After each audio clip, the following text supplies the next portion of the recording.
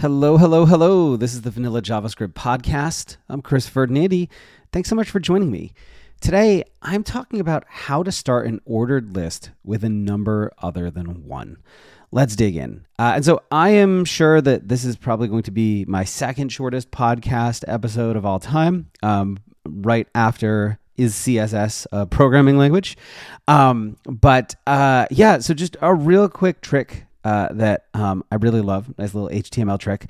If you have an ordered list, so a list that starts with 1 and then works its way up with numbers, one thing you can do is add the start attribute with the desired first number as its value, and then that list will start with something other than 1.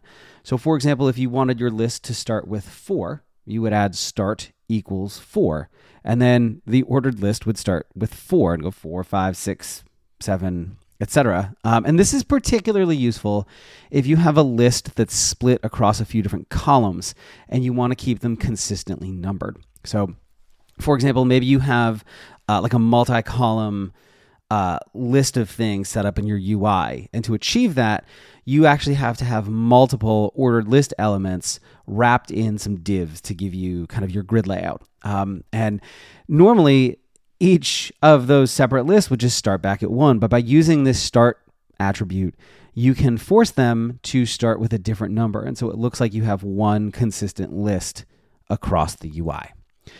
So anyways, that's it for today. If you're ready to make this year the year that you master JavaScript, I can help.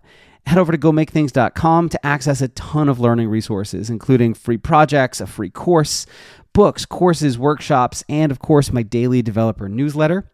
That's it for today. I'll see you next time. Cheers.